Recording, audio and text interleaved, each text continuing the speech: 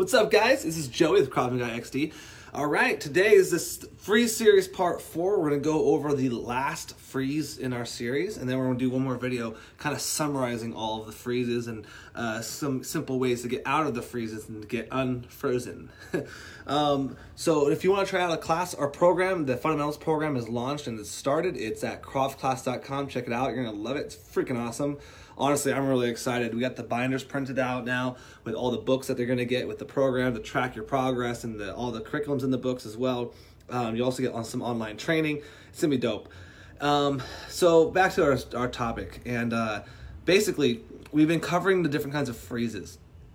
What happens is that when you get in a fight or someone attacks you or someone does something, you end up having something that we call a freeze moment. Like, you get so shocked or panicked, you're frozen in fear, or you're frozen in shock, or you're frozen for other reasons or whatever. And these freezes can be life or death, because if you can't get unfrozen and you're just shocked, you're not going to be able to defend yourself. And that's a big issue. So what we've been trying to do is unravel the different freezes, the different kinds of freezes, because it's not just one size fits all, and then so you can at least be aware of them. And then if you're aware of them, you're going to be able to break out of them more simple, and training will help you break through all of them, okay? The freeze we're going over today is going to be called the overwhelm freeze. Very simply put, you're overwhelmed and you're frozen. Let me see if I can illustrate this a little bit for you. So we went over yesterday the freeze where you're shocked, basically. Like, your plans didn't work out, something happened, it shocked you, and holy crap, you don't know what to do. Now we're going over the overwhelm freeze. So now let's imagine here.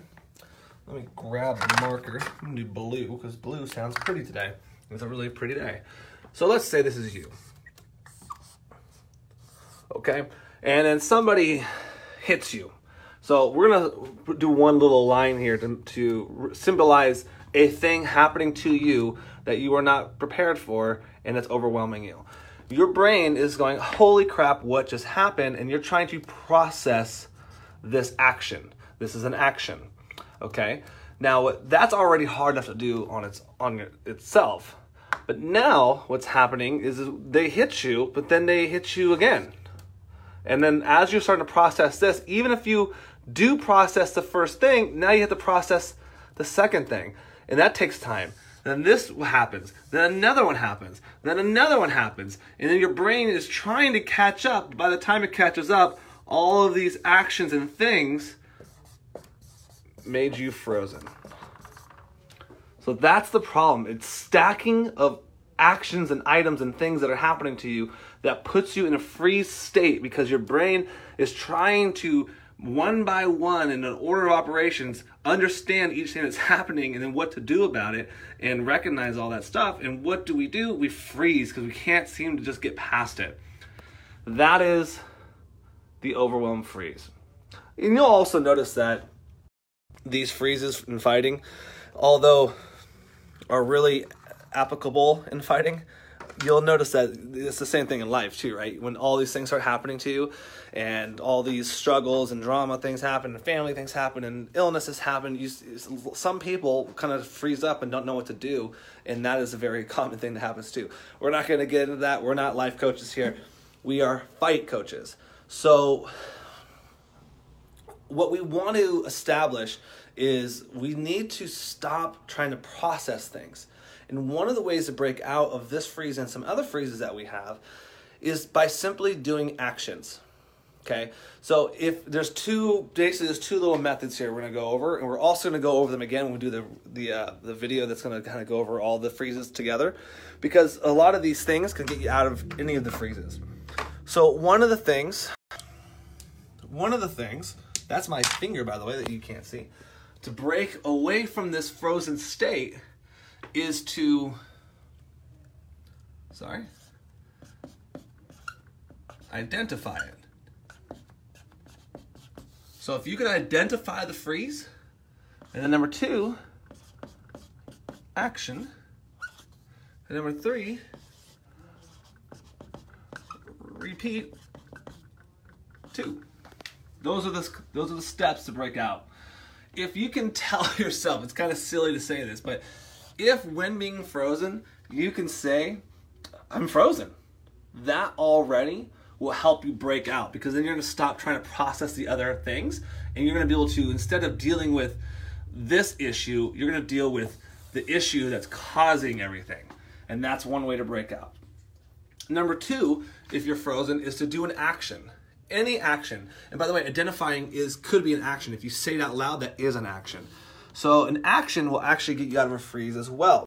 Basically, what we're trying to do is get your body not connected to your mind. So if you can actually make your body do something, it will break the connection of your mind trying to be overwhelmed. So what I'm trying to say is, like, if someone's attacking you and you're just boom, boom, boom, boom, boom, getting hit, and you can't get out of this frozen state, by you like doing something like maybe swatting or taking a step or looking up or doing some sort of physical action, it will help your brain calibrate better.